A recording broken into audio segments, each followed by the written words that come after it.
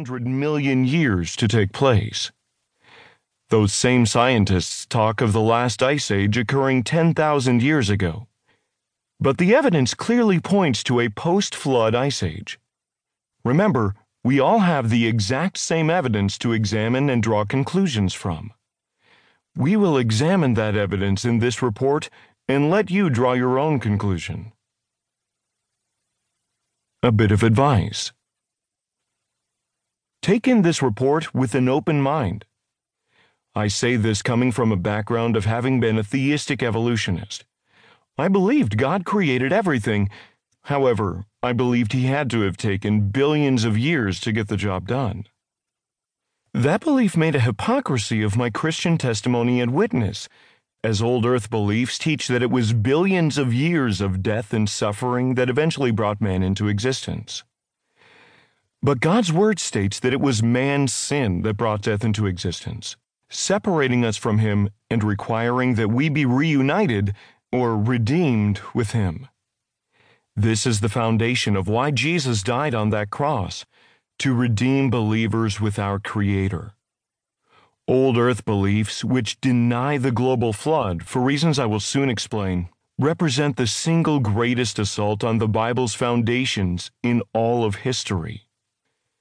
When my eyes were opened to the truth, which is that the Bible is true, word for word and cover to cover, my life's mission became focused on teaching others what I had learned, namely, that how the earth's strata layers formed is the key to one's belief in the age of the earth and when sin and death enter the world.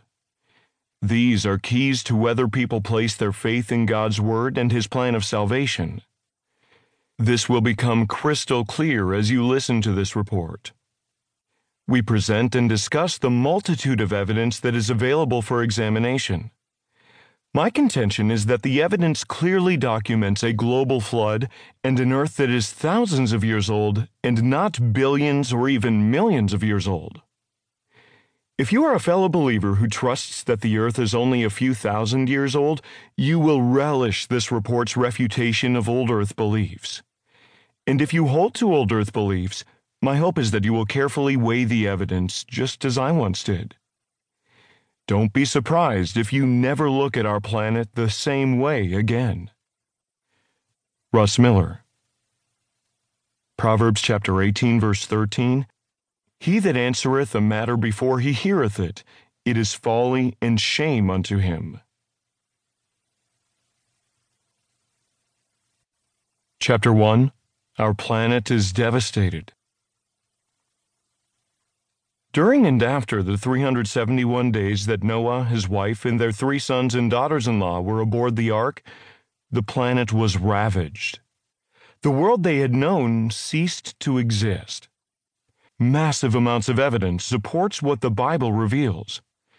We will discuss that evidence in detail in this report. We will also consider the implications of these events with regard to the age of the earth. First, however, I invite you to join with me in a creative exercise. I think this will help you to get a good feel for what happened to the people, plants, and animals and to planet Earth during those 371 days. Let your mind envision the world that was.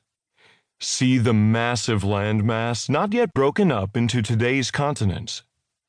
Look at all that greenery, lush, fruit-laden vegetation everywhere, kept green by an amazing underground watering system that allows a mist to rise up and cover the land that is never parched. It is like living in a greenhouse, the climate always mild and perfect. No one has skin cancers from too much exposure to the sun, as the mist, and possibly a solid or vaporized type of shield above the atmosphere, protects the planet from the sun's ultraviolet, gamma, and X-rays. People can live to incredible ages in this perfect environment. But now listen to the sounds made by the family of Noah. The sawing and fitting and hammering as the large gopher wood beams are set into place and then covered with pitch. The other people of the land, who, according to the Bible, have been judged to extinction because the world is filled with their violence and corruption, scoff at the builders of the ark.